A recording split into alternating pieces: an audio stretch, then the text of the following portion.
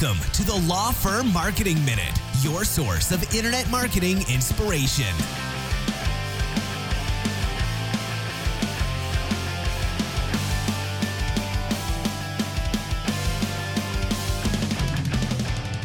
Welcome back to the Law Firm Marketing Minute, where we like to give you some legal marketing advice for your law firm in just a couple of minutes. Thanks for joining us again. I'm your host, Mark Cerniglia, co-founder of Spotlight Branding, an internet marketing firm for lawyers.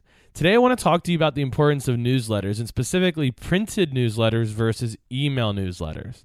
Okay, this is something that comes up often, kind of as a which one should I do? Should I do both? What's the value? Okay. Now, you can definitely listen to some previous episodes to learn more about our thoughts on email newsletters and how important we think they are for every law firm in every practice area, no matter where you're located. But in this episode, I'm not going to talk as much about the value of an email newsletter as much as I want to compare them to printed newsletters. And let me just start off by saying, yes, I think you should do both.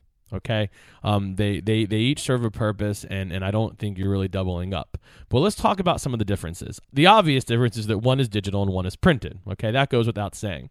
But with an email newsletter, this is typically going to need to be shorter. It's going to be something that shows up in somebody's email inbox. You don't want them to have to scroll very much.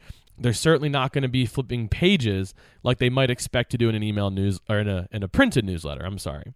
So in an email newsletter, my advice is to typically keep it short, focus on a couple of important things.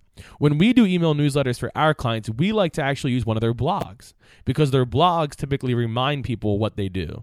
Okay, so if you're a business law attorney, then you're going to have an email newsletter, and that email newsletter might have a blog about, how to have good contracts that maybe help you avoid being sued by a vendor, something like that, right? So that's what's going to go in your newsletter, and maybe you got some announcements and some news, but ultimately try to keep it short and sweet because people aren't really going to spend a whole lot of time when they're going through their email diving into that email newsletter.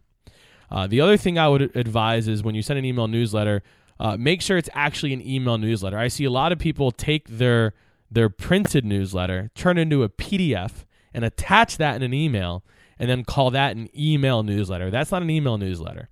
An email newsletter is when you actually open your email and right then and there is some sort of design, some sort of layout. You don't have to download anything or open anything.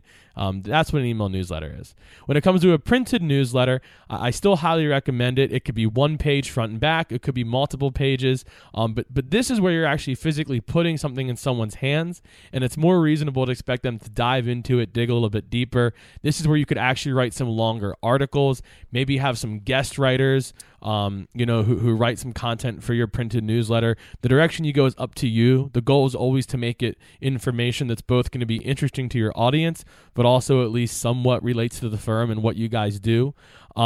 My typical advice is maybe to do a monthly email newsletter and then a quarterly printed newsletter. But the bottom line is you've got some people who are going to open email and some people who are more likely to open something physical in the mail. So definitely doing both creates a great touch point. It's not too much to be putting on somebody.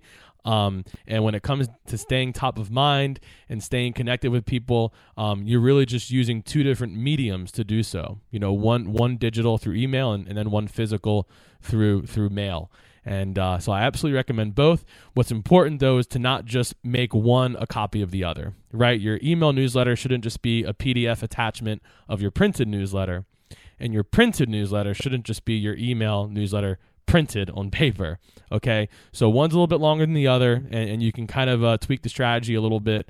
Again, like a quarterly printed newsletter could go a lot more in depth, have more interesting articles, and be a little more than just the firm, as where your monthly email newsletter really should be about bringing attention to the firm and what you guys do. So that's what I've seen be successful. I hope you guys are able to turn around and have some of that same success. We'll see you next time.